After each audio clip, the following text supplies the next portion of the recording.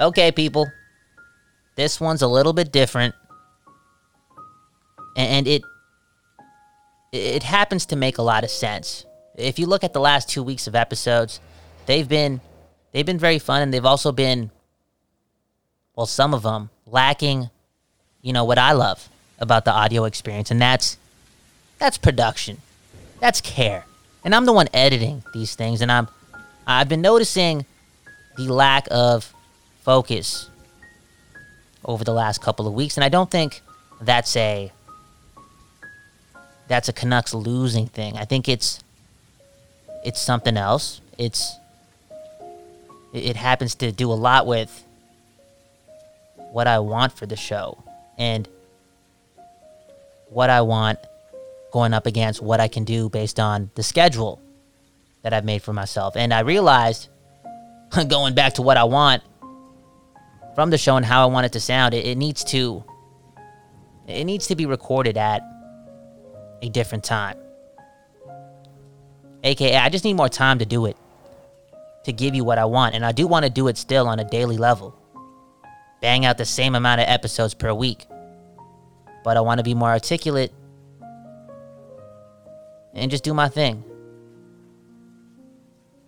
And I know that's possible if we bring the show in the mornings. Now, I believe on Saturday or Sunday, we got the nail in the coffin for Sipping on a 40 because Rafe has decided to do his thing via the internet after the game and audio programming. And that's his slot. That's his slot. And Rafe, we don't got to go at it, okay? Kyle Bow and Rafe, we don't got to compete. We don't got to do that. I wouldn't do that to you. I've been running the show, post-game podcast, right away, boom, bam, since September, right?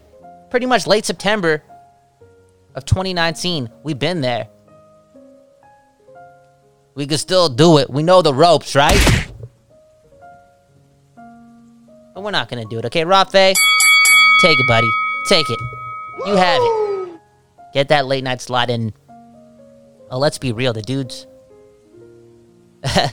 that dude's something else for late night sports talk. It's cool, too. It's somewhat fitting that Rafe has canceled me, okay? AKA made me... Well, he didn't make me, but it was the nail, definitely. I wrote this note down for all the reasons, and I wrote down ASAP. And then I get the announcement on Twitter that Rafe's doing his thing, and it's like, this is this is meant to be. Get the fuck out of that post-game slot. Anyways, it is fitting because I was thinking about this Rafe story from way back. I believe it could have been 2013, 2014. He may know the correct date, but he actually was a guest in one of my classes at BCIT. And he did his thing, spoke his truth, and it was powerful, and it was also very comforting. Now, back then, it was comforting because I feel as if he was telling me, go be yourself, work hard, be great, and you'll find your way through the industry. Now, this was back in 2014. Things probably have changed, but hey, it was comforting knowing that. Now, fast forward, 7 or 8 years? It's comforting knowing that this guy is an absolute fucking hustler.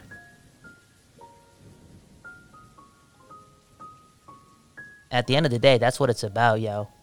Resiliency. Resiliency. And I'll be resilient again.